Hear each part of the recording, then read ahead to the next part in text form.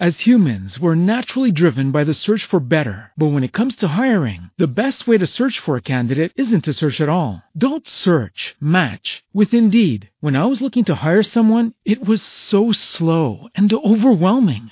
I wish I had used Indeed. If you need to hire, you need Indeed. Indeed is your matching and hiring platform with over 350 million global monthly visitors, according to Indeed data, and a matching engine that helps you find quality candidates fast. Ditch the busy work. Use Indeed for scheduling, screening, and messaging so you can connect with candidates faster. And Indeed doesn't just help you hire faster. 93% of employers agree Indeed delivers the highest quality matches compared to other job sites, according to a recent Indeed survey. And listeners of this show will get a $75 sponsored job credit to get your jobs more visibility at Indeed.com/podcast. That's Indeed.com/podcast. Terms and conditions apply.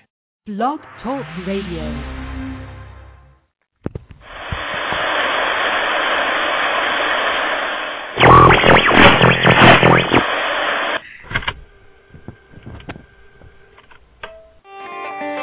My calculations are correct.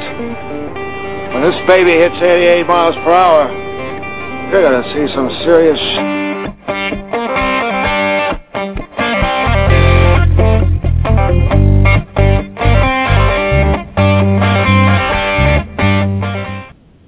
Good evening, everyone. Welcome to Punch Drunk Critics Live. It is Sunday, some day in August 19th.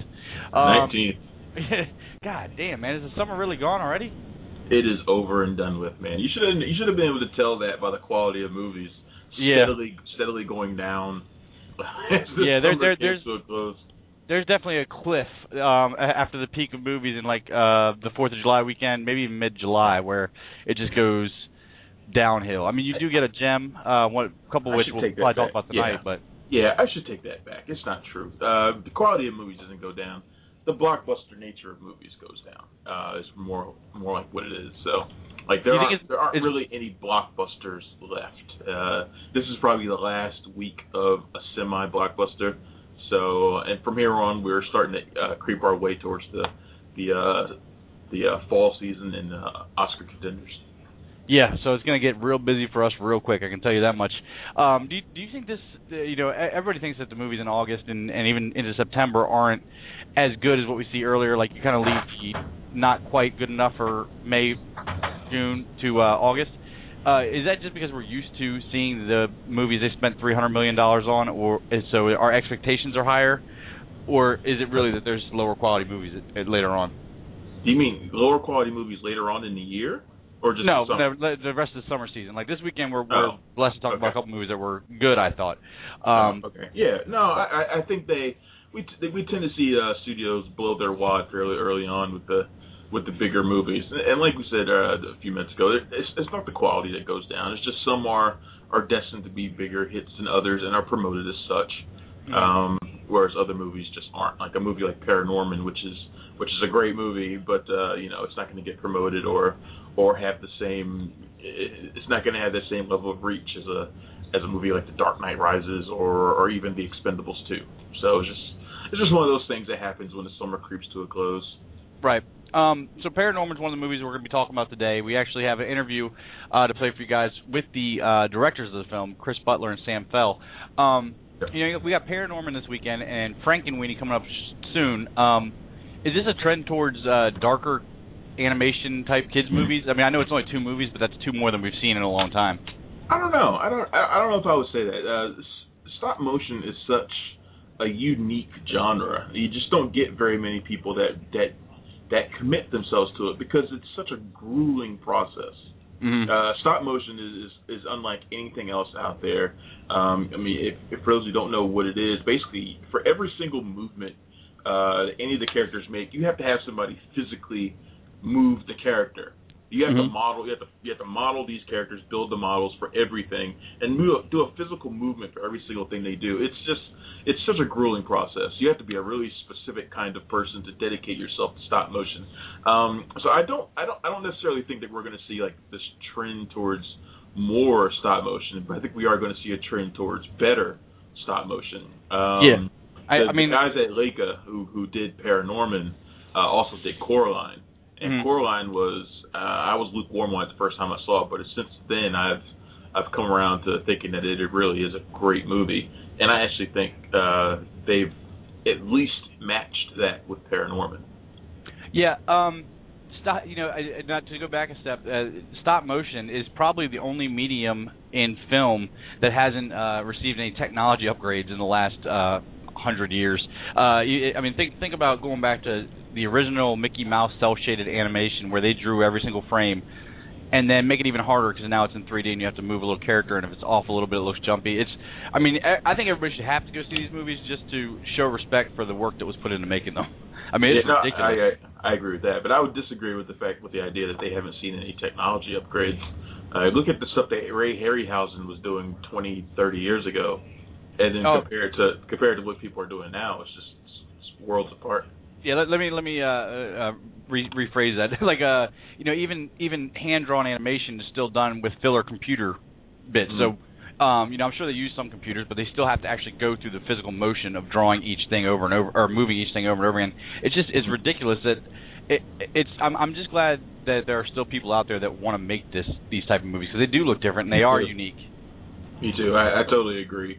We're blessed to have such fantastic artists doing these sorts of movies. But let's go ahead and talk about Paranorman now, and then we'll jump into the interview immediately following that, and then we're going to talk about the Expendables 2 after that, because I know you're dying to talk about that. I will try to restrain myself from Van Damme love. I know you're dying to talk about the Expendables 2. So let's talk about Paranorman now. All right. Paranorman is a 3D stop-motion animated film, and basically it follows one named Norman who lives in this New England town called Blythe Hollow, which has been hundreds of years earlier had been the place of a witch hunt, a Salem witch trials type event, and they were cursed by the witches, and ever since then they've been under this curse. But there's been somebody who's been sort of protecting the town from the curse, making sure that nothing ever comes to pass. Well, that man is now gone, and Norman, who's always been sort of like the town oddball, has been selected to be the town's new protector. Basically, Norman is a kid who sees dead people, just like the Sixth Sense kind of. He sees spirits, communicates with the dead, so everybody thinks he's a little bit creepy. He's bullied in school by a guy voiced by Christopher Mintz-Plasse, which is interesting considering he used to be McLovin, the ultimate nerd. Right. He actually fits the voice work perfectly there. But yeah, so he sees dead people and all that stuff. Everybody thinks he's weird, including his parents. But of course, the town comes crawling to him when the curse begins to take hold and zombies begin walking the town.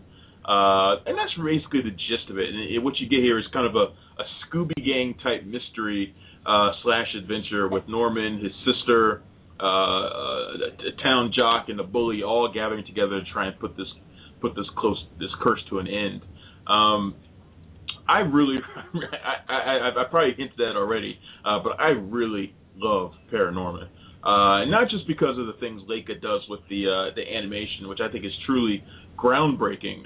The amount of stuff they put on screen is just incredible for a stop motion film. We usually see those things done in bare bones format, and that includes the Tim Burton movies, just because it's so difficult. But they put a lot of stuff on screen here. But I also think it's really funny and heartwarming and endearing in a lot of cases. And of course, it's classic horror movie monster style, which is something that I really love. That's what pulled me in and held me right there. I remember to like a month ago, I guess it was, where that Frankenweenie 50s sci-fi-ish trailer came out.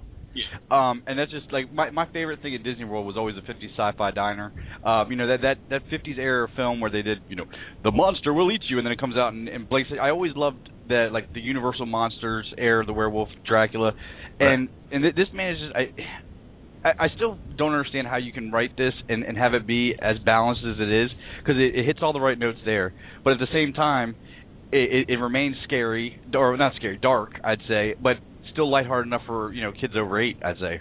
I think a lot of it is lighthearted enough for kids. It does get very dark towards the end, and I was actually surprised at how with the kind of a turn that it takes. So I think kids might be a little if not scared, I don't know if they'll be scared of that part, but they may not understand it. They may not understand the ramifications of everything that's going on in some of those final moments. But there's so much humor in this movie, and it touches on so many themes. You got the classic themes of being your own person and finding your niche and being an individual and stuff like that. Those are sort of universal themes that this movie really touches on. But it does it in a way that's fresh and kind of comes from a different angle than you would normally expect. Doing a zombie movie for kids it has to be tough, but I think they really kind of nailed it. Yeah, I mean, and that's I hate to say it again when I haven't said that much, but the balance in it is what surprised me the most. It's enjoyable for me, but I'm kind of an anomaly because I'll watch regular kids movies and enjoy them, but I also watch, like, I would say adult movies. That wouldn't be right. Grown-up movies and enjoy those just as much. So I don't watch really those too. You watch those too. Well, of course.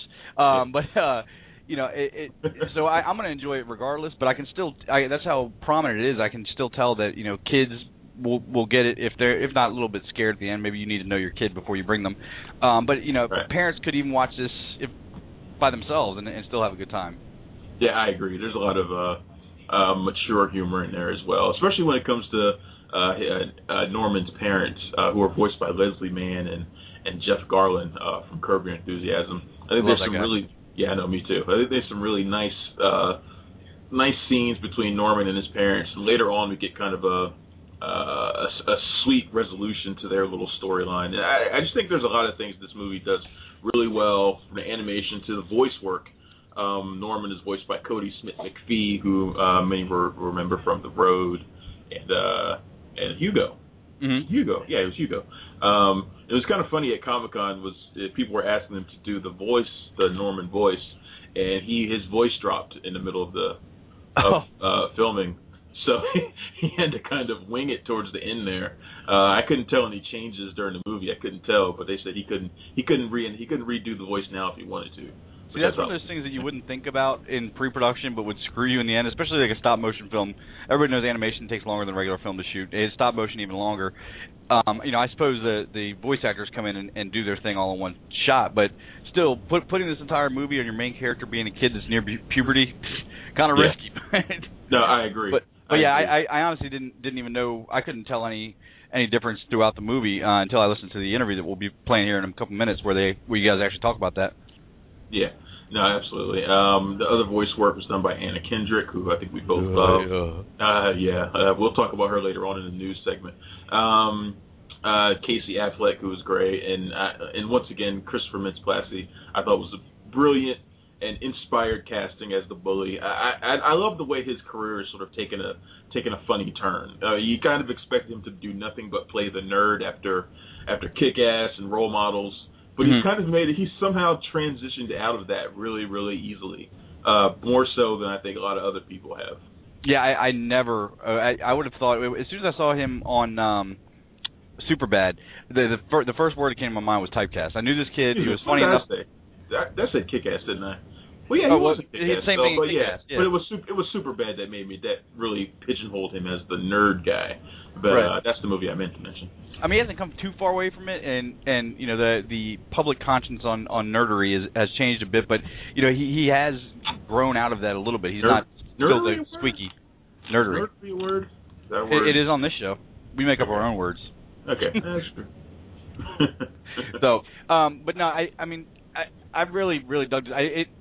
What really got me after everything else was the look of it. Like, even the stop motion, which usually anybody that's seen, well, really any of Tim Burton's stop motion movies, like Nightmare Before Christmas, any of the Ray Harryhausen stuff, like Clash of the Titans back in the day, not the new one. You notice it's a little jerky. I thought this was a lot smoother than most stop motion that I've seen, and that just shows technically how much work they put into it. Yeah, talking to Travis Knight, or at least listening to him talk at Comic-Con, you can tell these guys didn't sleep a whole lot of nights when they were making this movie. But it's been a process for a long time, as I'm sure we'll hear during the interview. So, but overall, Paranorman, I absolutely love this movie. I think I gave it a 4 out of 5. I think it's one of the best animated movies of the year, if not the best one we've seen so far. So that's my score for it. 4 out of 5 for Paranorman. I hope everybody goes to see it. Yeah, I'm right with you. My score might be a little bit elevated because it's right, like I said, in my wheelhouse. I love the old horror that it kind of pulls back on. I love the animation, so it might be a little bloated score, but I gotta give it a 4 out of 5. It was. I can't really remember the other animated movies that came out this year, but this is the one that sticks out in my head as being the best. Well, Brave came out this year. Brave, yeah, but this is better than Brave, I think. Oh, it's definitely better than Brave. I thought Brave was disappointing. That just shows you because I couldn't remember it came out this year. Yeah, it's bad. Yeah, but let's go to the interview with Sam Fell and Chris Butler. Yeah, because I had a chance to talk to them a few weeks ago. God, it's been that long already. Yes, it has been a few weeks. So I talked to Chris Butler and Sam Fell, and they're a couple of great guys. You can tell these are two people who are in love with the format, the stop motion format. But they're also just they're lovers of animation of any kind and really good storytelling. Mm-hmm. So when I talked to them, I wanted to find out kind of about the development of the film and just how long it takes to make a movie like Paranorman. I hate saying this because it seems so sad. About 16 years ago, I started. I think that's when the original concept came from. It was a seed of an idea, and that was the John Carpenter meets John Hughes. And I thought it would be cool to do a zombie movie for kids because it hadn't been done. Yeah. Thankfully, it hasn't been done in the 16 years it took me to finish writing it. But yeah, it wasn't something that I was working on every day. It was just like this Scooby-Doo-esque supernatural adventure that I just kept going back to because I'm always kind of writing stuff. And I just kept going back to it. And then when I was working on Coraline, our TED story on that movie, and it was Henry Selick actually said, "Have you got anything?" And I had the first 30 pages written, and the rest was just in scribbled note form. And he gave that to Travis Knight, the CEO of the company, and also animated it on Paranorman. And he read it and he said, "Yeah, I want to go with this."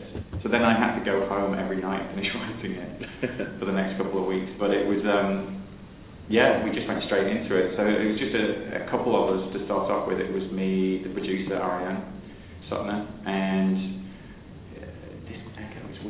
and we just went straight into it, and Sam came across. Yeah, I came along. So Coraline was done. The studio had slowed down. They had a number of things in development. They brought me over to just come and have a look at see what was going on there. I was fascinated by Laika and by Coraline. It just seemed like it's like a beacon of weirdness in the world. And I met Chris and saw his projects, and he told me about John Carpenter, John Hughes, Scooby-Doo. Just everything he was saying was just exciting to me because they were all movies that I loved at that time. And then so we spent about 6 months again, not every day, but just talking to each other and just seeing if we could work together, if I could help, or if I could get involved, how I could get involved. And we really hit it off, and we found we shared the same vision. So it would be possible for us to sort of co-direct the movie. I think that was vital, that we knew exactly what movie we were making right from day one. And it was because it's done so much, in that long, slow period, that it's good because you get to sort of go up a blind alley or try this or try that, and it's well explored, so it's good for me coming in because I've been in development on feature films myself, and I know that process. It's just slow. You just go up here and you make mistakes, and and I felt like I was excited because I felt like I had done all that hard work actually. So it's sort of done the blind alley thing. But it's definitely a pet peeve of mine, having worked in the story departments on a bunch of animated movies.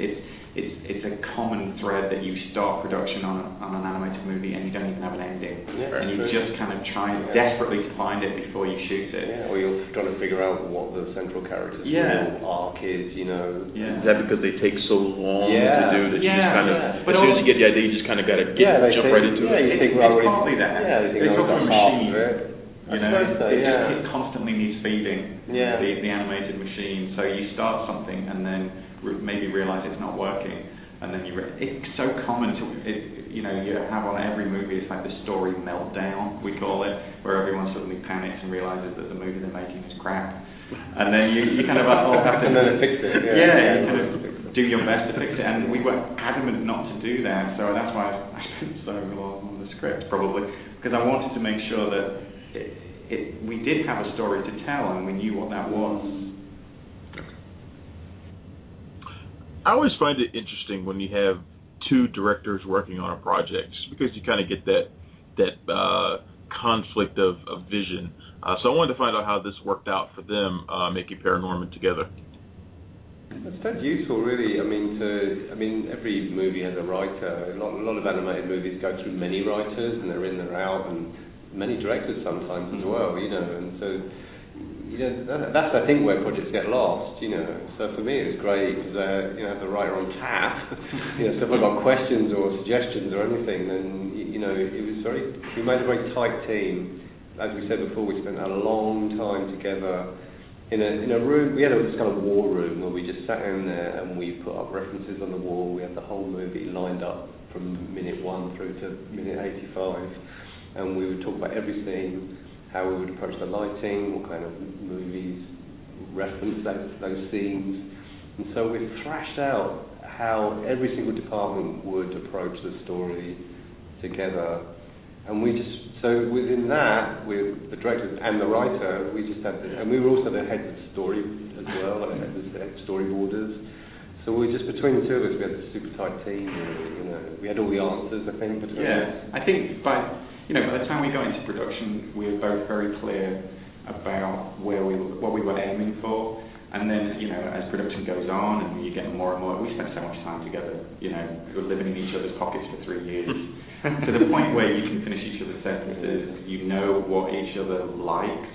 Like, towards the end, I wouldn't have to be in the same room as Sam, but he'd know what I would say to him. I'd be wanting him.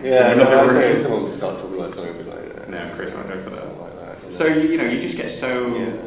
I think it was important. Together, we didn't split the movie up, Sometimes one director does the front end and the other director does the back end, someone does lighting and someone does story, or you do every other scene. But, in truth, those films are a bit schizophrenic, They do feel disjointed. Yeah, and I can tell films that have been co-directed, and you can see this director likes close-ups and this director shoots in wide, and you can feel it, so... Yeah. So no, we were like, twins really. And the other good thing about it is these things are such huge monumental juggernauts that sometimes it's a bit overwhelming. And to be able to just go into a room, shut the door, and go to someone else rather than just doing it to yourself. Or to just reassure go, that's cool. It might feel wrong at the moment, but we just need to. Yeah, when you're in a room full of people who are all staring at you, wanting a decision, and you're very confidently say, yes, it should be this way, and then go in every room and say, is that right? We're right. Don't listen to those. Thank you. We really wanted to find out what how the grueling process of stop motion animated movies work. It can be frustrating. I mean, we had the main crew, so we didn't really run into too many brick walls. But there's definitely it's somewhere around the middle that it gets frustrating. So it's 3 years. The first year is all excitement, it's all ambition, it's all like new horizons and getting exciting and saying we're going to do this, this, and this. Around about the middle, you're like right in the thick of this thing that you built, this thing that you built for yourself, torture machine, and you've just got there's such a long way to the end and there's such a long way back, And at that point you've got 50 units running and 300 people. And you can't stop it then. Right. And you can't take time off. You have to start at 7:30 in the morning or 12-hour days, and you have to do that for a year and a half. There are times when stop motion is limiting, and I think generally our approach was to ignore those limitations and do it anyway. And I think the people at Leica, the crew, they were already a skilled bunch when they were hired for Coraline, and now those people are at the top of their game. And it was great to be able to do things that ordinarily you wouldn't be able to do in stop motion, like even the design of the characters. You can't really have puppets with fat limbs or fat necks and small ankles because it just becomes really... They won't hold themselves up. And very difficult to animate, move without getting unsightly bulges and stuff. But we had a team that were like, okay, we'll fix it. we will find a solution. And that seemed to be the approach to everything. We did crowd scenes, big no-no in stop mode because of the number of puppets you need to do, but we did it. We just kept pushing and pushing and pushing, and at times you feel those limitations, at times it's frustrating, but then you know with that crew at Leica that we're going to find a solution and we'll get through it, and I think that was it. Yeah, at no point were we like head in hands crying. We never had to give up on anything. No. And it has changed. I mean, this 21st century version of stop frame now has, like there's an integrated visual effects department, so you can shoot green screen if you can't quite get a shot. If you've got a big set and you need to split it in half so people can get in there, you can shoot the thing in two passes. We've got repeatable camera moves and rig removal. So those guys with the small ankles are going to have a big rod coming out of them, and someone will paint it out later. So yeah, that's very liberating. We were encouraged to aim high, and I think that in itself just makes you want to keep pushing those boundaries. Yeah, it definitely shows there's stuff in there. It was like, okay, that was computers, they had it, but... We always try to design, everything came out of our production designer, so everything, be it CG, visual effects, or stop frame, however it was done, it all came from the same design mind, So even like the storm in the sky was actually built. Initially, it was built out of fabric and wire, and lit, so we could kind of look at it and see. And it became CG, but they used that design. They studied that material, physical material, in order to get a look at it. So everything has a consistency to it. But where possible, we try to keep things practical. I mean, Travis animated the zombies coming out of the ground, and even the little tiny bits of dirt were hand animated. So where possible, we tried to do that. He, almost destroyed himself doing it. But it's worth it. It's worth it. It has a different aesthetic, I think. Paranorman features a really fantastic voice cast. Anna Kendrick, Cody Smith-McPhee, Casey Affleck, all the way down to Tempest Bledsoe, from The Cosby Show. So I wanted to ask them about that. But also, there was this rumor going around that there was a scene that took a year to shoot, so had to find out about that. With the casting thing, first of all, one aspect of the casting was that it's an ensemble cast, and we didn't want to just start filling in the cast one by one. We wanted them to all work really well together, so we did all of our character designs, and we had a sort of short list of actors we thought who would work, and we just played their voices. Not from movies, but actually just from interviews and just like vox pop type things, so we could actually just hear their real natural voice. We played those voices against our drawings, and you just at some moment the voice just pops with the image, like Christopher Mintz-Platt's voice next to that bully Alvin's design. It just popped. It instantly gave it another dimension. And we purposely tried to do things that you wouldn't expect, like casting McLovin as a bully. Where, it's not what you would necessarily expect. You talk about Elaine Stritch. Elaine Stritch has the kind of voice that you would expect to swear like a sailor, but she plays the most sentimental scenes with Norman. And I think that really helped, because we were aiming for a naturalism in this thing, a naturalism in performance, certainly. And hearing that, that contrast, it just brings it alive. It makes it not formulaic. And the stories like that, isn't it? It's like we're always trying to take your expectations and turn them on their ear a little bit, like constantly, like you think you know what a zombie is, you think you know what a dumb jock is, and then things there should be another dimension to them to make them more real. So we gathered together the cast we thought we needed before everyone we knew who we needed. We brought that down and we were confident, because we would cut all their voices next to each other, so we could hear the music of the group. And then we went out to the actors, and they all said, which is good. And it was important, I think, one thing we talked about very early on was to cast, especially for the two main kids, cast them as kids. I personally don't like adults performing kids' roles. I think you can see through it or hear through it. And so we'd seen the road, and we knew Cody Smith-McPhee would be able to carry this because he's a phenomenal actor. Interestingly enough, he brought so much lightness, comedic stuff to it as well, which was really integral to that character. But being able to record two kids of about the right age together as well, so you get their kind of, they step on each other's lines, they stutter, you get the naturalism of real talking. It's not super polished, and that was important to our performances as well. And then that scene, there's probably another all of the scenes. There's easily things there's a shot that took a year. Yeah.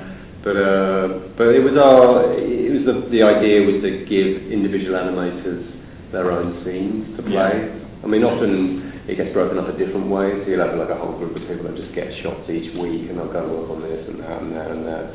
But just for the sake of continuity, and again, probably because we wanted this sense of naturalism and this sort of not realism, naturalism is the right word, to play.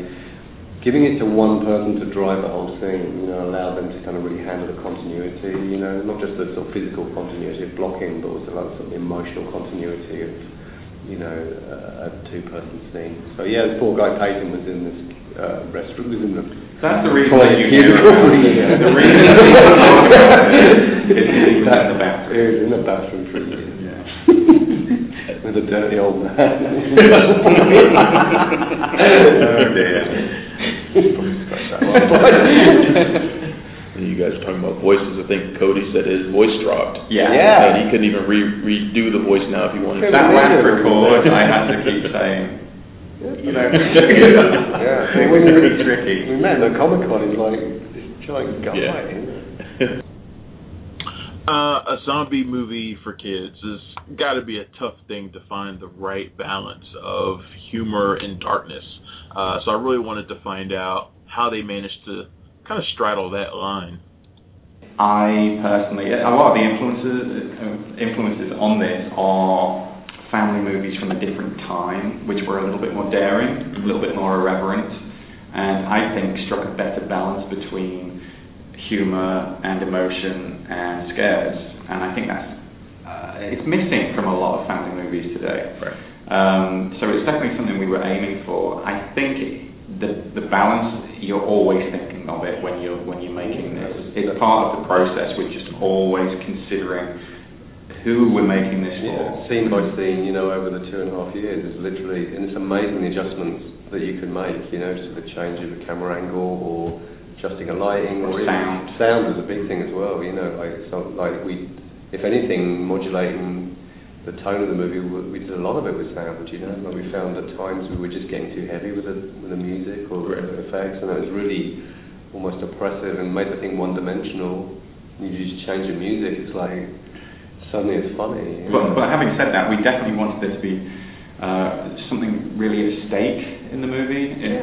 Monsters are scary. And Neil Gaiman said it about Coraline. He said it's okay to show monsters as long as you show that they can be defeated. And I think that's a really important part of children's fiction, and that stretches all the way back to fairy tales. It's presenting kids with something that's challenging, and also telling them that they can overcome it. It's something that's very liberating for a child, I think. And especially in this case, Norman's story is about not fitting in and being weird, but that very thing is actually what enables him to overcome the obstacles. Yeah, and I guess we mustn't all as kids just try to sneak in a quick look at a horror movie or just look at something a little bit beyond what we were supposed to look at. Right. When you're making a movie that takes years, like a lot of these stop motion movies do, I was curious to find out if they kind of start with an ending in mind, or do these things sort of shift along the way? Often it changes as you're going along. In this case, I actually started writing it by writing the ending, because I knew exactly where we wanted this to go. And obviously you're not going to spoil the ending for the readers. But yeah, I started with that point and worked backwards.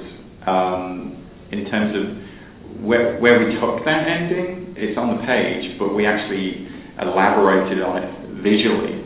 In terms of our discussions and where we went to it in the movie, we really, amped it up as much as we could, and we explored lots of different visual concepts for it. But we knew exactly where we were going. Yeah, which is great and unusual indeed. Yeah. But it seems to make sense actually to start with a great ending and then. Yeah, you think it would happen more often? I don't Yeah. I wanted to find out where they saw the future of stop motion animated movies headed.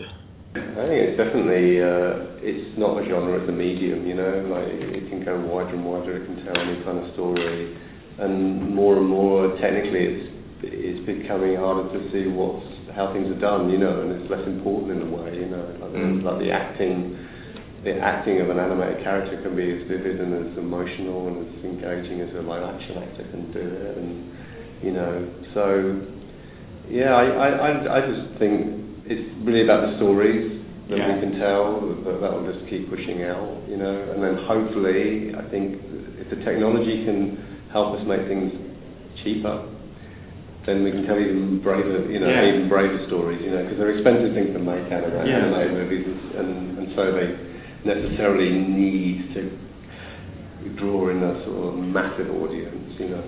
Yeah, it's funny as well. I'm very heartened by what's been happening over the last few years in terms of the different kinds of animated movies that are being made.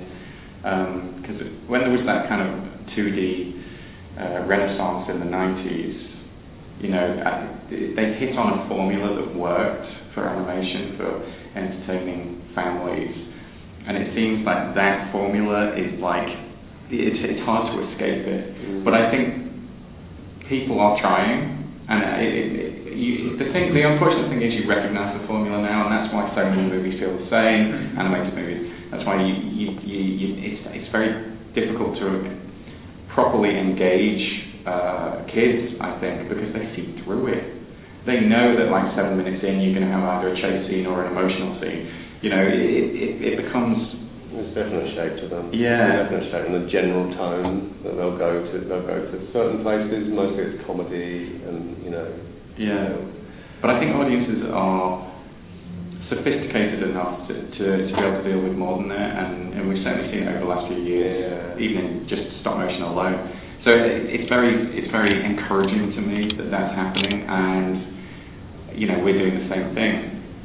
We're actually playing with the formula. We're presenting something where you think you know what's going to happen and turning it on its head, which has been really a lot of fun to do that. All right, and that was my interview with Sam Fell and Chris Butler, the directors and writer of Paranorman. You know, I felt like this was just a fantastic interview. They have two great guys who obviously love what they're doing. This was a lot of fun, and obviously it's a movie that we both liked a lot. Yeah, you know, I was really glad to see them being so talkative about stuff. You'd be surprised out there at how many people work years even on a movie, and then when it's time to promote it, they're like done with it. They don't even feel like talking about it anymore, and they're not very out with it. But these guys were ready to talk. Great interview. Spike Lee. Excuse me. Just kidding. Nah, he's fine. Spike Lee's notoriously next week on Punch Drunk Critics Live. tight-lipped in his interviews, but we got him to say a few things, so we'll talk about that later. Anyway, but yeah, the Paranorman guys are great, and obviously very, very chatty. I wish Travis Knight could have been there, the lead animator, because he's a laugh riot. He's hilarious. Did you meet him out in Comic-Con? You said? Yeah. He's a very funny guy. I wish I could have talked to him as well, but no such luck. Anyway, let's move on to the Expendables 2. Let's get you good and excited here, because I know you want to talk about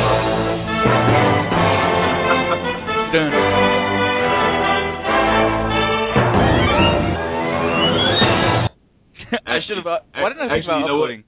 This is probably the best sound effect for the Expendables 2. I actually didn't know you were going for a sound effect, so I went to the studio real quick to find that. That's basically all it was for about 90 minutes. It's just a whole bunch of that going on, which is really all we really expected from the Expendables 2 anyway, isn't it? Yeah, when I buy Frosted Flakes and I open the box, I expect there to be Frosted Flakes inside. Right. Well, that's Expendables 2 brought the Frosted Flakes. That was my biggest problem with the Expendables, and you know, we talked about that movie when it came out. Is I was really disappointed in it. I felt like it didn't live up to the hype, and there was a ton of hype, as you would expect a movie of that many stars to have. but it just didn't live up to expectations. And part of it was Sylvester Stallone's awful direction. He's just not a very good director. I have to just put that out there. And and for what it's worth, the script is so bad it's not even funny. Like the script in The Expendables 2 is terrible, but it's terrible funny. Yeah, it's terrible, and it knows it's going to be terrible. Right, it's designed to be that way. I mean, there's some awful one-liners in this movie, and Arnold Schwarzenegger literally does not do anything but regurgitate catchphrases. And when he runs out of his own catchphrases, he steals other people's catchphrases. That's all he does for the whole movie. Yeah, that's fine. I can, I'm okay with that. Fuck. Exactly. Yippee-ki-yay. He's like, oh, that's a Bruce Willis line. But that's okay. If the first movie was even half that clever, I wouldn't have complained about it. Right. Have you even watched the first one since it's been out on video and everything? Once since then, and it's still not good. Me too. Yeah, I even watched. I've had the director's cut sitting here for about a year, and I haven't popped it in. It's just I liked it okay, but it's only a couple scenes that would make me want to sit down and watch it again. It just didn't have that thing that I want to watch. This one I have on pre-order already, if that's possible, at punchdrunkcritics.com. But this time around, we see, if you guys remember the last movie, Bruce Willis plays a guy named Church, who's a CIA operative, hires the Expendables to do a job. Bing, bang, boom, things go bad. The Expendables owe him money now, and Sylvester Stallone stole $5 million. Barney Ross, stole $5 million from him at some point. He comes to collect the debt because sending the Expendables to pick up an object in a safe. It is the ultimate MacGuffin, people. That's really all it is. It should have just wrote MacGuffin on the side of it, because that's really all it is. It serves no purpose in the movie whatsoever. Yeah, but here's the genius of the script. They even bring back, it's obviously a throwback to 80s, early 90s action. They even bring back the enemies from back then. They didn't use the actual enemies, but when's the last time you heard about Russia and plutonium and nuclear in a movie plot? They even brought that back. I thought that was cool. No. So.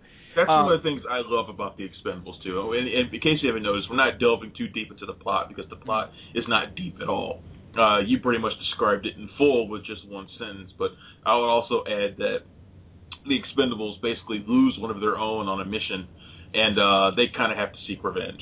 And the villain is a guy named, ironically, Villain. We'll talk about that in a minute. Played by Jean-Claude Van Damme, your idol. But anyway, that's basically the plot of it. There's nothing else to it, and I really wouldn't want it to be any deeper than that. Not at all. One of the things I love about the Expendables franchise, or at least the concept of it, is that Sylvester Stallone and Arnold Schwarzenegger, and I'm taking some of this from what they were saying during Comic-Con also, but it's prevalent in the movies as well. They're on this mission to really keep alive the 80s genre of action movie. They know, they've seen the way action movies are now, with really slick special effects and body doubles, and and guys like Justin Timberlake, who they're not the kind of action hero you and I grew up on. The Chuck Norrises, the Stallones, the Schwarzeneggers, those guys. You want to know how you know that the old guys were better? Because Arnold Schwarzenegger played a U.S. military guy with an Austrian accent in every single movie. Nobody questioned why the Austrian was a top, because it had what you wanted. But we questioned, wait, I don't think Justin Timberlake could kick that big dude's ass. No, you question that because it's not the same. I don't think anybody would characterize Bruce Willis or Schwarzenegger or Van Damme or maybe Jean-Claude Van Damme. I don't think anyone would characterize these guys as polished up, pretty heroes. No. These are really gritty, grungy, type of guys who don't say much, just kick ass. That's really all they do. They're men's men. Men's men. Right, they're man's men, exactly. Well, Van Damme maybe not. He does a lot of splits and tights. So. Well, yeah. Some men. That's why he plays the bad guy. Yeah. But I love the fact that they're really trying to keep that sort of movie alive, and they bring in all these guys who kind of fit that mold. Terry Crews fits that mold to me. Love him. If he wanted to go that route, he could play that role perfectly. Randy Couture, if he wanted to go that route, he could do it. Jason Statham is kind of like that guy nowadays. Mm-hmm. He's one of the few who we could say actually fits that mold. And I like that they're really making a concerted effort to do that. I think The Expendables 2 is the best example we've seen from them so far in really trying to keep that idea alive. And it's also, you know, it gives us everything that the Expendables wasn't. We get all our favorite heroes together. There's this really amazing scene. Even though there's not that much to it, it's just amazing to see it, and I just kind of laughed my ass off when I was watching it. And it's just Stallone, Schwarzenegger, and Willis just standing in a straight line, firing these big-ass guns at Jean-Claude Van Damme and Scott Adkins, who's a badass martial artist in his own right. Yeah. And that's really all it is, just 3-on-2, firing these big-ass cannons at each other. And I'm like, this is awesome, even though there isn't anything, like, really, you know, flashy about this scene. You know, it's just kind of a steady cam shot. It's just really simple, and it's just these guys firing at each other, and it's still badass. And there's a lot of scenes like that. Yeah, I mean, it's on paper that probably goes in record as the longest scene with one line. Just the three main guys shoot until they can't shoot anymore. And I mean, this movie was. And then Chuck Norris comes in at the end. Yeah, it makes Chuck Norris. I meant to post it on Facebook. I forgot to, but after we got out of the movie, we were walking out. I thought up my own Chuck Norris joke just for it, because it was right outside. I said the sun wears Chuck glasses. But I love that they even brought, like, they broke the third wall and they were bringing in, like, Chuck Norris jokes and he's totally playing up the Chuck Norris internet meme. I mean, he's totally doing that the entire way, and that's what's fun about it. Yeah, I mean, even his entrance, where he single-handedly takes out an army in a tank, you know, it's all an inside joke to that, and I think that's the amazing thing about Sylvester Stallone. I mean, I think a lot of people even forget that he wrote Rocky and won an Oscar for it. You know, the guy's not dumb as he appears. The guy's really good, and I thought he was like this. I thought he appreciated his fans more than most movie stars of his stature ever since he went on to Ain't It Cool News when Expendables 1 came out and answered fan questions. You know, I thought that was cool, and this movie proves that he really cares about what the fans think, because he looked blasted. Yeah, he said, what was wrong? What did the fans not like about the last movie? Let me fix it. He did that, and we get the product is amazing. The fans answered, "You behind the camera, sir." Yes, it's what they answered. So he stepped out. So to his credit, he stepped away from the camera. I mean, he handed the reins over to Simon West, who knows his way around action movies. He did Con Air, The Mechanic. You know, the guy knows action movies, and the movie looks better as a result. You know, Sylvester Stallone still co-wrote the script, and that's fine. And he gives us a script that, like we said a few minutes ago, is far and away superior than the first one was.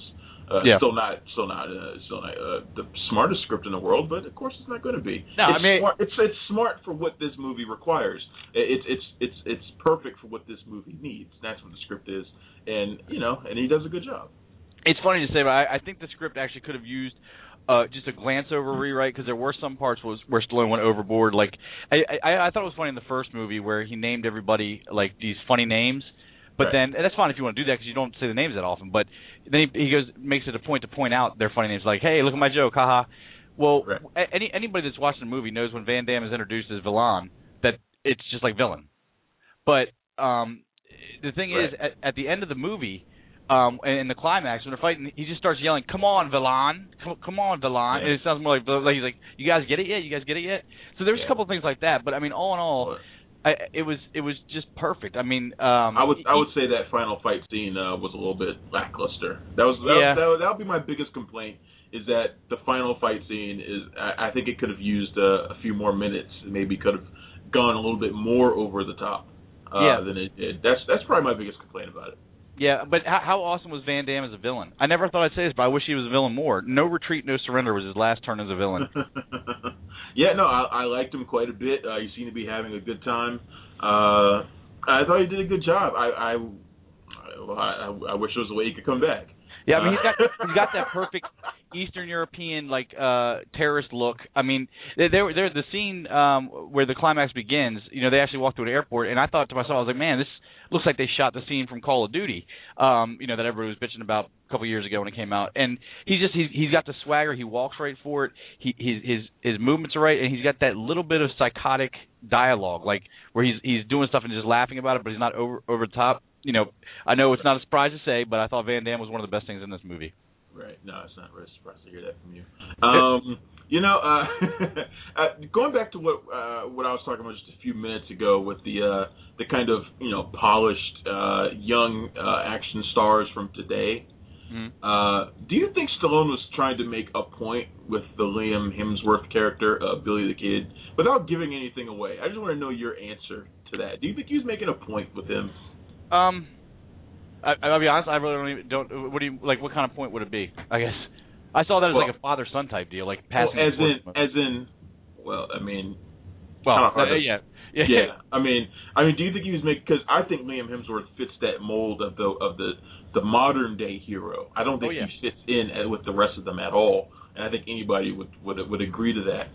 So, considering how things turn out for Mr. Hemsworth in this movie, do you think Stallone was making a point about the modern day, the young hero?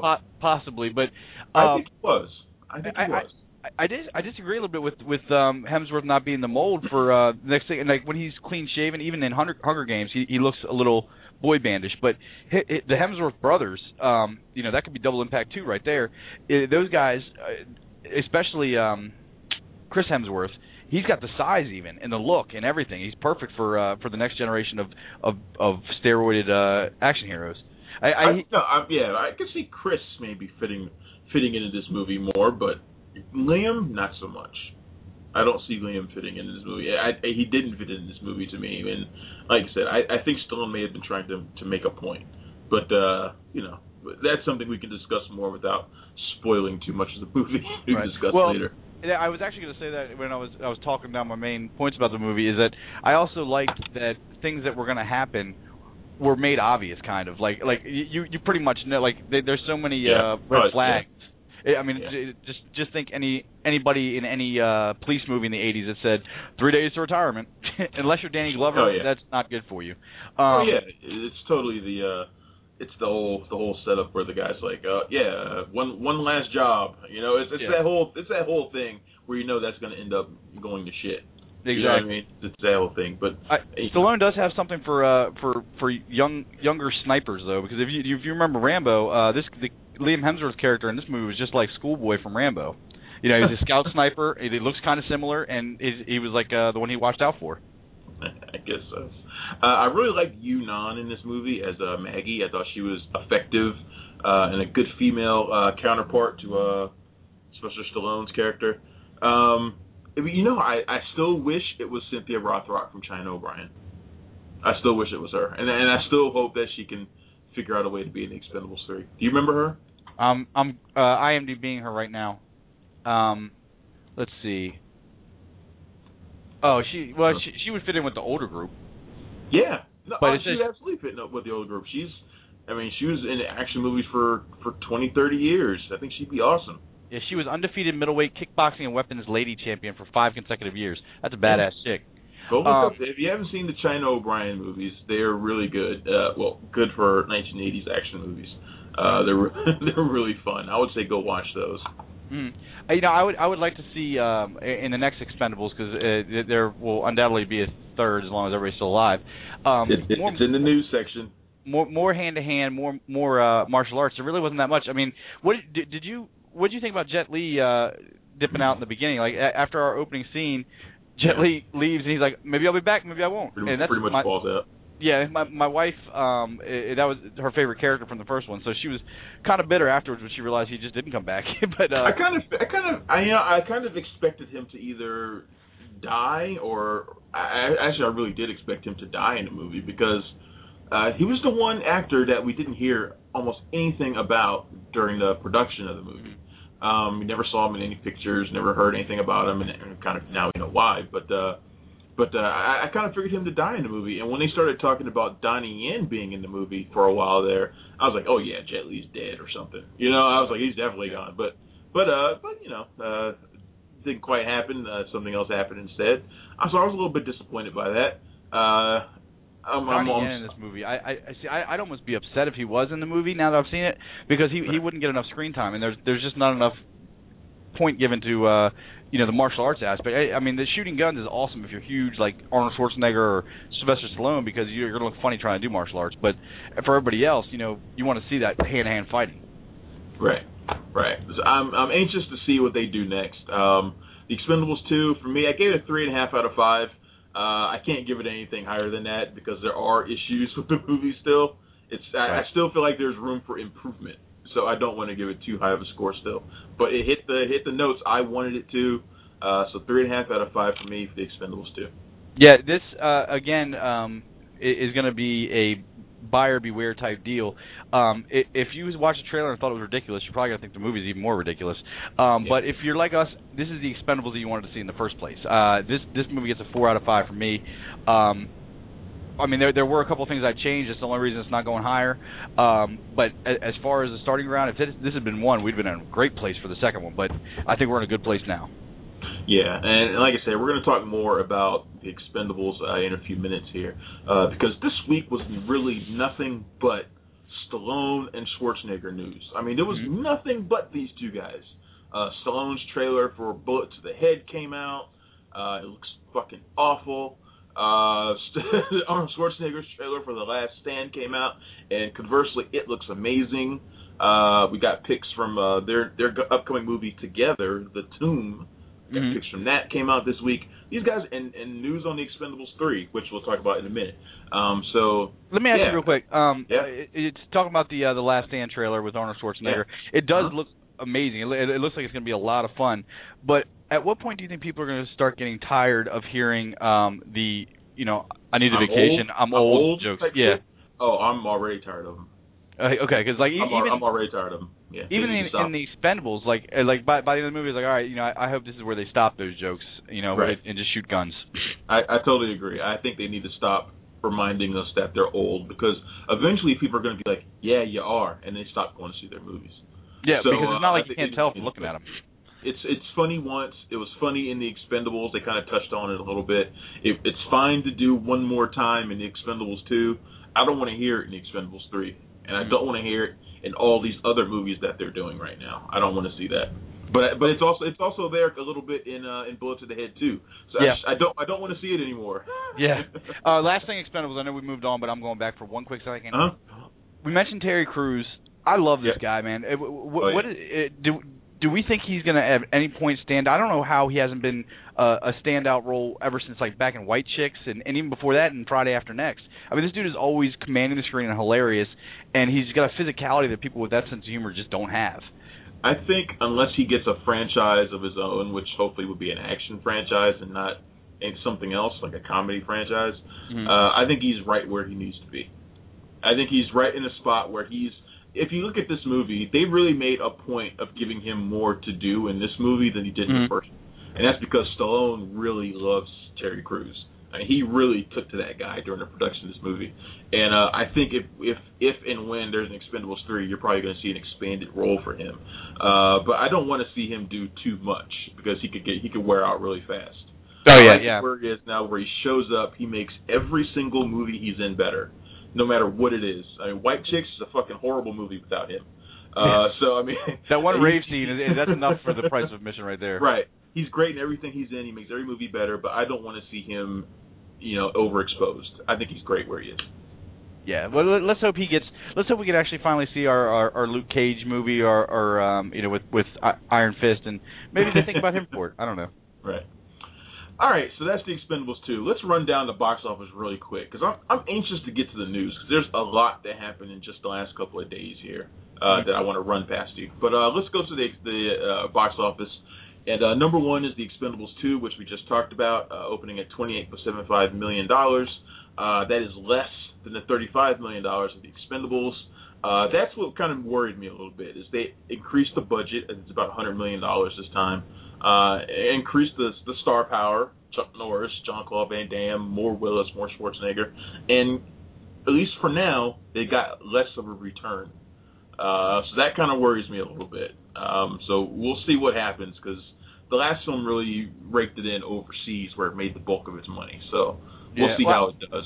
I see this one having way better legs than the first one did, just because of what we said that it is the movie that you wanted to see in the first place. So people might be a little timid at first, but I think it'll come around. Yeah, I hope so. Number 2 is The Bourne Legacy.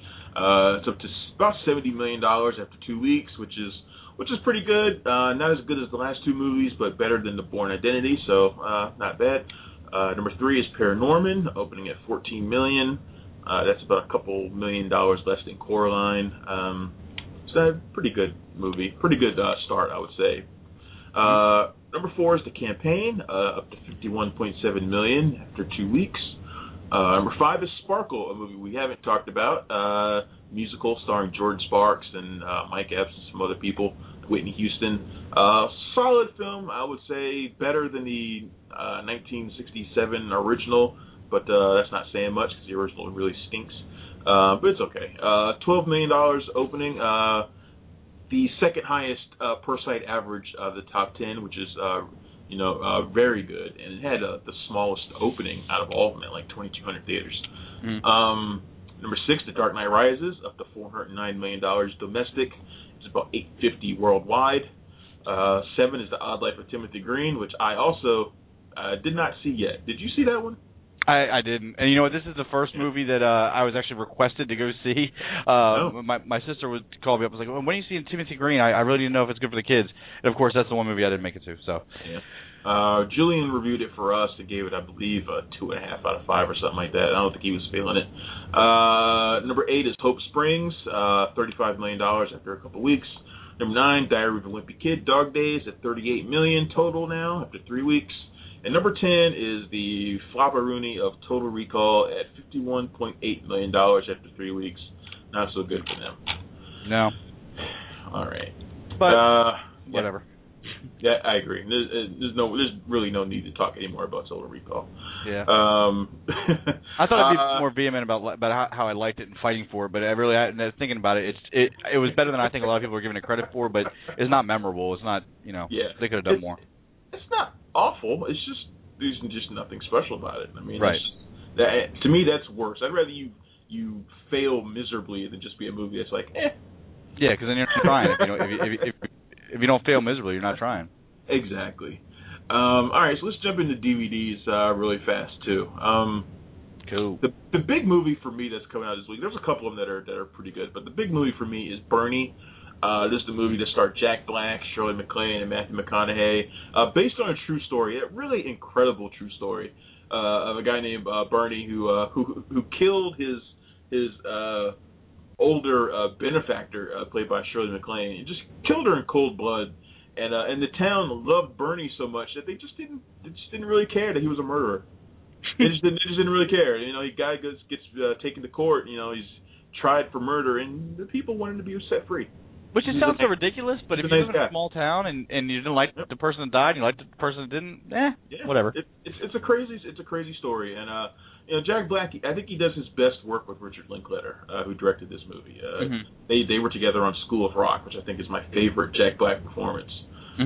So I mean, it's a fantastic film, one of the best performances of the year by him too.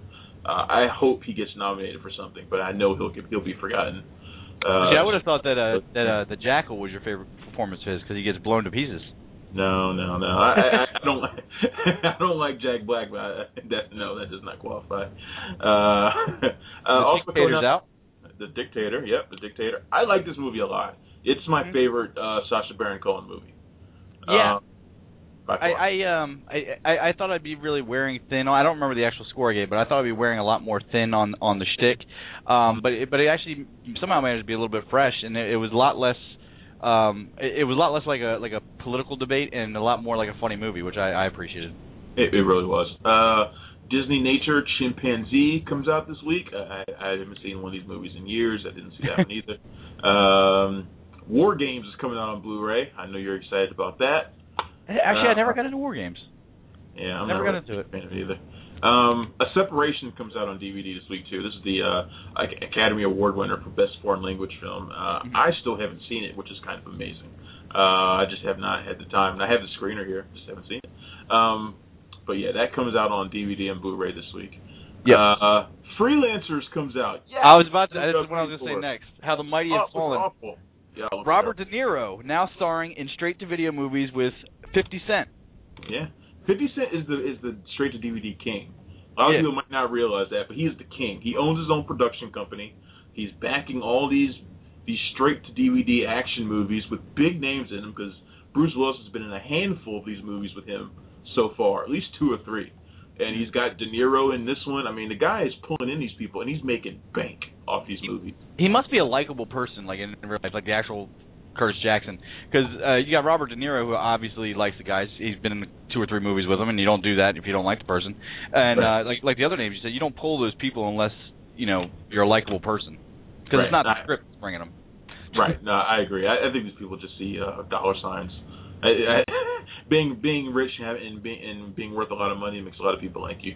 Virginia, I remember that every time I drink vitamin water. Another movie that comes out on DVD this week that a lot of people don't know about is a movie called Virginia. It stars Jennifer Connelly and Ed Harris, and it's written and directed by Dustin Lance Black, who did Milk and also did J. Edgar and some other stuff. So I was really interested in seeing this movie. It didn't come out here in D.C., so I haven't had a chance, but I'm anxious to see it now. Yeah, I would just like to point out also that I did was a little bit late. That was not for Ed Harris. That was for Jennifer Connelly. I just want to make sure. Are you Are you still imagining her like on the horse in Career Opportunities? Is that? Oh no. I'm Labyrinth all day long. Okay. Labyrinth is where, and maybe Rocketeer. I always wanted to be the Rocketeer. So, watch her in 7 Minutes in Heaven is pretty good. 7 Minutes in Heaven is pretty good.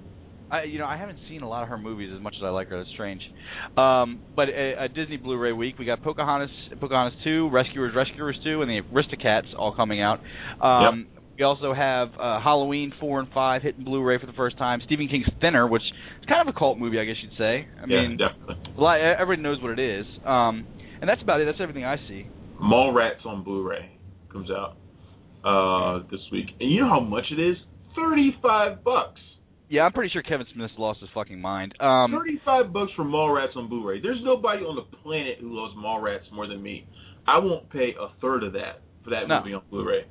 Well, the thing is, like Blu-ray, and I'm guilty of this myself. I think Blu-ray is some kind of magical medium that I have to buy all my movies new in. But a Kevin Smith movie, I mean, the dude self-confesses he's a horrible director, and it's not like he used high-quality cameras for the first couple movies, so all you're going to get with higher resolution is a shittier picture. Right. I totally agree. I don't see the point in doing something like that, buying a bunch of Kevin Smith movies on Blu-ray. I don't think I have any Kevin Smith movies on Blu-ray now that I think about it. I have none. I might have Jay and Silent Bob Strike Back because I really like that movie. But I don't think I have that on Blu-ray either. I don't think I've ever gone back to upgrade, and I don't think I ever will. Cop Out. I do have Cop Out. Kevin Smith's best movie. I'm just kidding. I don't really have it. I was about to say, what the hell? All right, let's news. Let's hit news. DVDs, not DVDs, but trailers for this week. A lot of trailers came out this week. A new Red Band for The Man with the Iron Fists, RZA's new movie. Yep. This one's even more violent than the previous ones were. A trailer for Tai Chi Zero, which is a movie that I got really hyped over last week. And it's been produced by Jet Li, and it's another martial arts movie. It's a 2-parter. The second one's already done. It looks just incredible, and it comes out, I think, next month. A new trailer for End of Watch with Jake Gyllenhaal, Michael Pena. Michael Bihn's directorial debut, The Victim. That trailer is up on the site.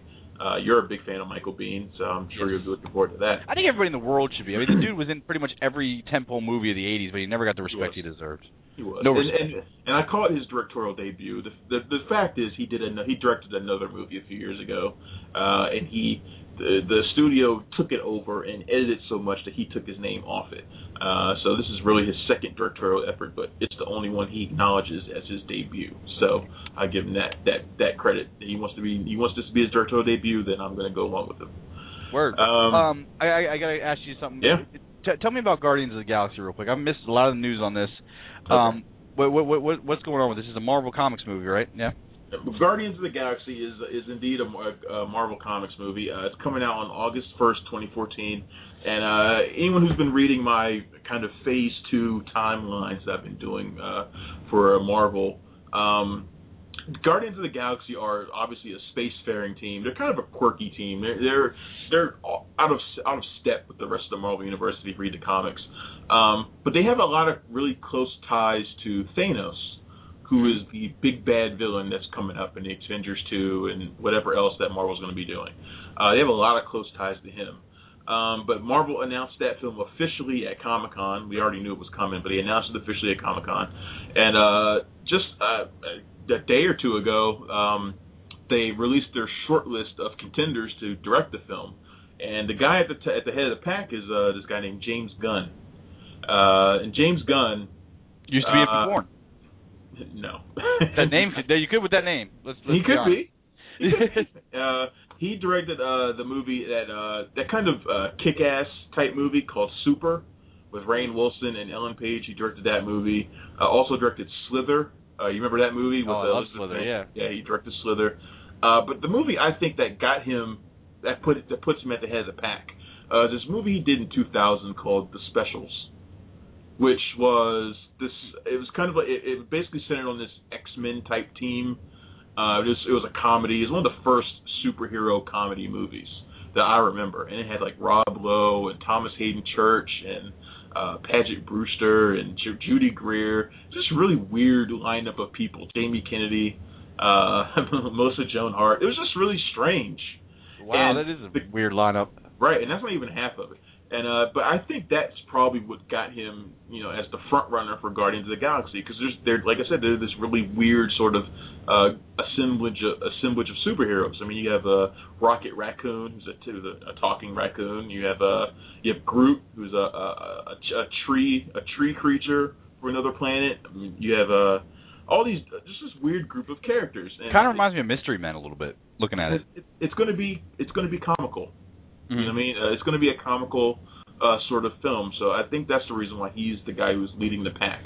But the other names on the list who are still very much in contention that we've heard are Peyton Reed, who directed Bring It On, and the combination of Anna Boden and Ryan Fleck, who did Half Nelson with Ryan Gosling, and also It's Kind of a Funny Story. So lots of different tone of directors there. No kidding. I wrote that in my write-up on it. I was like, that's a really weird group of directors because they're all very, very different. So that's Guardians of the Galaxy. I'm perhaps looking forward to that movie more than any other right now. So I'm about to read on this on the Marvel side of things. And while we're talking Marvel, I might as well jump into all this Marvel stuff all at once here. The Avengers 2 has been announced. It's going to be coming out on May 1st, 2015. So that kind of fits in line with the way Marvel does things. They usually do 2 movies per year. Next year we've got Iron Man 3 and Thor: The Dark World. 2014 we'll have Guardians of the Galaxy and Captain America: The Winter Soldier. And in 2015 we'll have the Avengers 2 and probably Ant-Man. So that kind of fits how things fits the Marvel pattern. I think Ant-Man is probably one of my most anticipated, just because I want to know how the hell they're going to do this movie. I wish they would release the video they showed at Comic-Con, the test video, the concept footage that Edgar Wright shot. It looks incredible. Really? Yeah, it looks incredible. And the scene is basically just, it's really raw. Like it's like I said, it's just concept footage, but it's really raw. It basically shows the guy in the Ant-Man suit racing down the hallway towards these 2 agents who are trying to defeat him. And he just basically shrinks and grows whatever he needs to do to kick their ass. Like he runs across their gun and grows and kicks a guy in the face, and it's like fast paced and kinetic action, and it's just like, wow, if that's the way Ant-Man's going to be, this is going to be awesome. Okay, that actually, because whenever I think of Hank Pym, all I think of is bitching. So that actually sounds really cool. Yeah, he's a whiny bitch. It's awesome. It's not that he's a whiny bitch. Hank Pym has a lot of issues.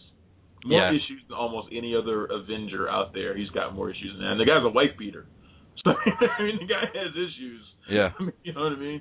But while we're talking about Hank Pym, there was a funny rumor that came out earlier, just a couple of days ago. Vin Diesel had changed his Facebook profile to a picture of Vision, the android member of the Avengers that we haven't seen in the movie yet. He changed his profile picture to Vision, and the fucking internet went crazy thinking that meant he was going to be playing Vision in the Avengers sequel. And there's no evidence of that at all. It's just he likes Vision. You know what I mean? he changed it like the same day. He changed it back after this whole thing exploded. But it was just kind of funny that people were blowing up over that. And I mean, I personally think Vision will show up eventually, but it's not going to be revealed in a freaking Facebook profile edit. See, this is why I'm not a celebrity, because I would forget about doing movies just so I could mess with people's heads all day. I just start putting up pictures. Like, I look on the internet, people want, like, you know, fanboys were like, oh, did he need to make this movie? And then I'd make that my profile picture and just see what happens. No, I totally agree. I would do the same. I'd fuck with people all the time. All right, more Marvel stuff. More importantly, who was checking Vin Diesel's Facebook page?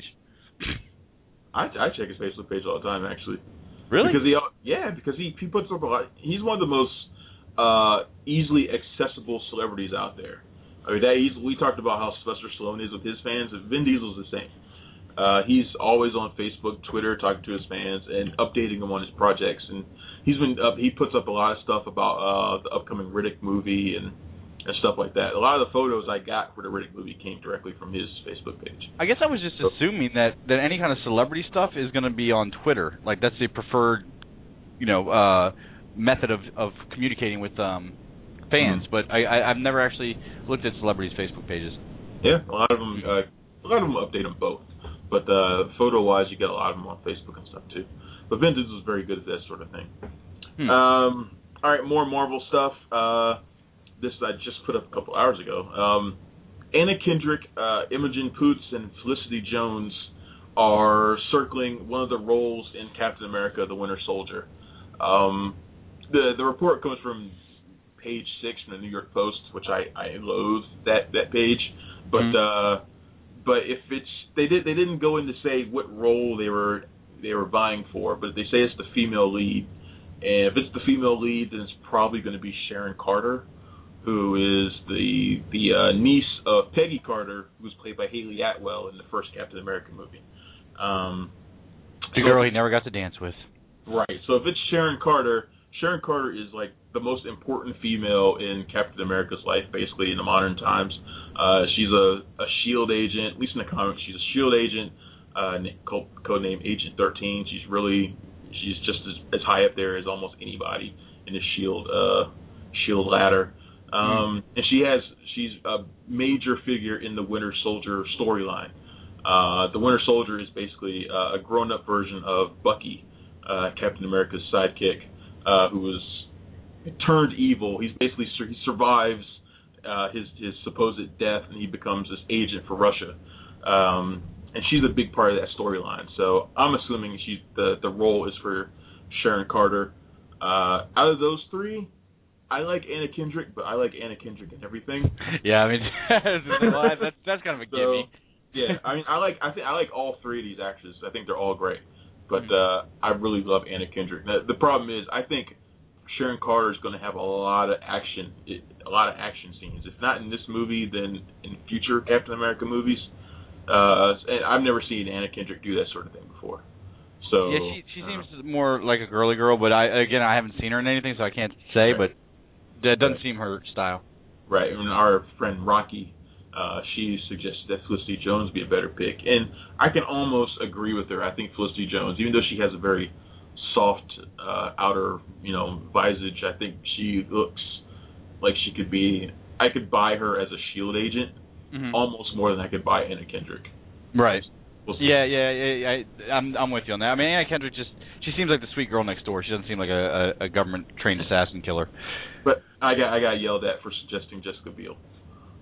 Because I think Jessica Biel would be perfect. I mean, saw that. Yeah. She's hot. She's athletic. She could play the role. She could kick ass. She could, handle a spinoff if they wanted to do something like that. So Rocky does have a special hate for Jessica Biel for some reason. She has a special hate for a lot of women. All right. Another bit of Marvel news. This is like an all Marvel day here. The Daredevil film rights are going to revert back to Marvel. We talked about this last week, I believe, that Daredevil, Sony Fox was really trying to get on the ball and get that Daredevil film going because the film rights were going to expire in October. And they ran into issues because David Slade had dropped out. He was going to do it up until just a couple months ago. And they had Joe Carnahan. He emerged at the last second as somebody who was up for the job. And apparently Fox rejected it. They rejected his proposal. Really? Yeah, we actually had the video that he pitched to them for his take on Daredevil, and to me it looks awesome. But they rejected it, and the news came out not long after that the rights are going to revert back to Marvel. So we're going to be seeing the Man Without Fear back in the Marvel Universe, and who knows what they're going to do with him. I mean, I don't think they're going to put him in the Avengers right away or anything like that. They're probably going to sit on him for a few years, the way they're doing the Punisher right now and Blade. But if they see a role for him, you can damn well better believe they're going to use him. Yeah, I mean, I think Marvel characters tend to glue together a lot better. I mean, because their universe is written a lot more cohesively than DC is. But there are certain heroes that, even though in the comics they might work well together, like Spider-Man and Punisher. You know, that was how Punisher got introed. But for film, I think that they should keep. They don't have to include everybody in the Avengers just because they're from the Marvel universe. Right. I agree. No, I totally agree with you on that. In fact, I think we mentioned we talked about it last week, how I would love to see them just do a total, show a different corner of the Marvel universe. You know, the gritty street level heroes, the Punisher, Daredevil, Blade, all those guys, and they don't have to be part of the Avengers. You know what I mean? Just have them off doing their own thing. They're going to get some of the runoff from the Avengers anyway in terms of box office, because everybody wants to see a Marvel Cinematic Universe movie right now. So it's like, you don't have to tie them into the Avengers every time you do a movie, but I would love to see that corner of the universe explored a little bit. Yeah, I mean, I get that they want to keep it together, and they can do that without including them in the movie. Like, just have Punisher down in the sewers, and he sees on the TV, Spider-Man saves child from burning building, and he just says to himself, like, stupid freak or something like that. And that's enough. I mean, that lets you know it's solid evidence they're in the same universe, and past that, you don't need to go any further. Right. I totally agree. So that's it with all the Marvel news. The last bit of news I had that I just wanted to throw out there really fast was that Samuel L. Jackson is going to be a part of Spike Lee's remake of Old Boy. I think we're both fans of Old Boy, the South Korean film, right? Directed by Park Chan-wook. Well, Spike Lee's remake is happening. We've known that for a while. Josh Brolin in the lead, Charlton Copley as the villain, Elizabeth Olsen is also in there, and now Samuel L. Jackson is going to be in there. And I don't want to give away his role, but I'll just go ahead and say that he plays a guy that the hero tortures. Now, if you remember the original movie, if you remember the original movie, that role, I mean, that scene is kind of pivotal and kind of unforgettable. It is actually the role. You know the role. Yeah, I mean, I think I mixed the characters together in that movie because before you said that, I was sitting here thinking to myself, that's a lot of big names for a movie that I don't remember. You know, there weren't too many main characters. But yeah, I guess I just must have mushed some of the characters together because it's been a couple of years since I've seen it. But yeah, I could definitely see that being Samuel Jackson. Right. So he's going to be part of that movie. Filming begins in October, and that's kind of something that Spike Lee broke on Friday when we spoke to him, that the movie will start shooting in October. We had been hearing that it would start shooting in the fall at some point, but nobody knew exactly when. But he says October is the date, so we can start looking for some production shots from that in the next couple months. So I'm excited for that. I'm interested to see how Spike Lee makes it look. Me too. So that's really it for news. I think that's pretty much it for the week. You want to do the rundown for next week's show? I wish you had one more news story because I forgot I closed my window by accident. So I don't know what's coming out next week. Well, I got everything on here. All right, so next week's show it's going to be really busy. We might have to do an expanded show, folks. We got 2 interviews for next week. Spike Lee talking about Red Hook Summer, and we'll also review that movie. It hits DC next weekend. Compliance, which is the controversial and very unsettling new film from Craig Zobel. I want everybody to go see that movie. My review is up now because it's out nationally, but it comes out in DC next week. Check that movie out. We'll be talking about it then. We also have an interview with Craig Zobel that will air next week too. And also, Premium Rush comes out next week with Joseph Gordon-Levitt and Michael Shannon. We want to talk about that. And Cosmopolis comes out next week too with Robert Pattinson, and I think we're both going to want to talk about that too. Yeah, we can. I mean, Hit and Run and The Apparition also come out, but we can probably skip those. You guys can always check out the site, punchdrunkcritics.com, to get your reviews for that. The Apparition, let's just put it this way, it's a possession movie, and it says based on a true story in the beginning. I don't think you need to know much else. But it Hit and Run stars Dax Shepard. Right? The Apparition is the one with Ashley Greene, right? I don't know. Ashley Greene and Tom Felton and Sebastian Stan. Was it? Because I thought the Apparition was the one with Jeffrey Dean Morgan and the ghost was the Jewish demon. I'm getting all of them. The Sam Raimi one. I know that. I'm getting the Awakening, the Apparition. Okay, the Apparition is the one with Ashley Greene, Sebastian Stan, and Tom Felton. Oh, this one looks horrible. No, we're not wasting time with that. We're not. Tell you what, folks, if you want to see this movie, just do me a favor, go watch the trailer on our site first, punchdrunkcritics.com. We just gave out passes to it the other day, so. Well, I'm sorry. They're not all winners, folks.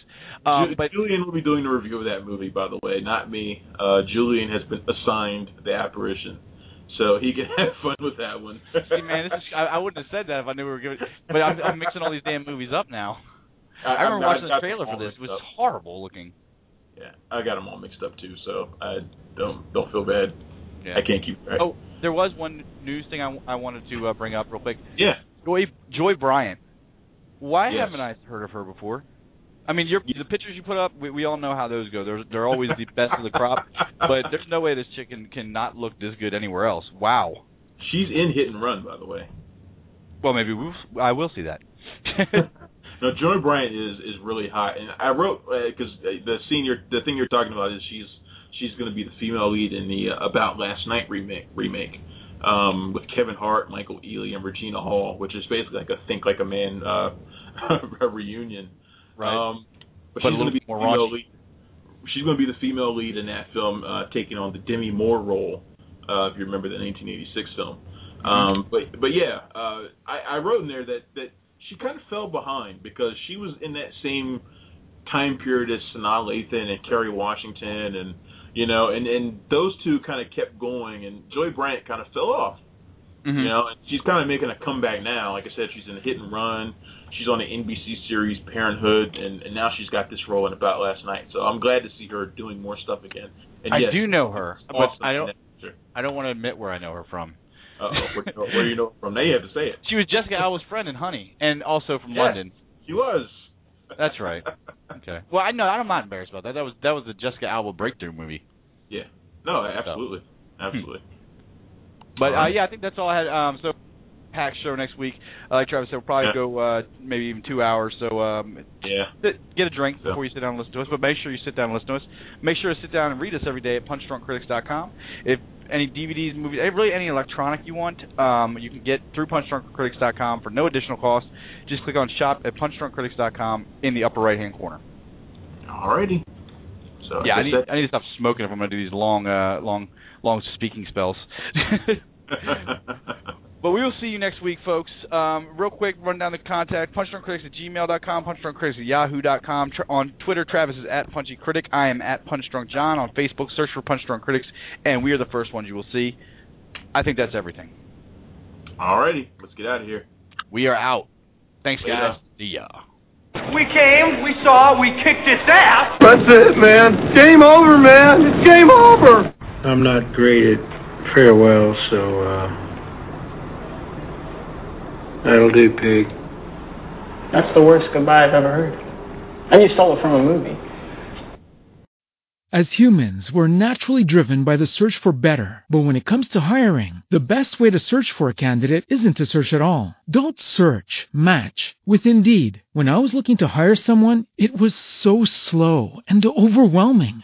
I wish I had used Indeed. If you need to hire, you need Indeed. Indeed is your matching and hiring platform with over 350 million global monthly visitors, according to Indeed data, and a matching engine that helps you find quality candidates fast. Ditch the busy work. Use Indeed for scheduling, screening, and messaging so you can connect with candidates faster. And Indeed doesn't just help you hire faster. 93% of employers agree Indeed delivers the highest quality matches compared to other job sites. according to a recent Indeed survey. And listeners of this show will get a $75 sponsored job credit to get your jobs more visibility at Indeed.com/podcast. That's Indeed.com/podcast. Terms and conditions apply.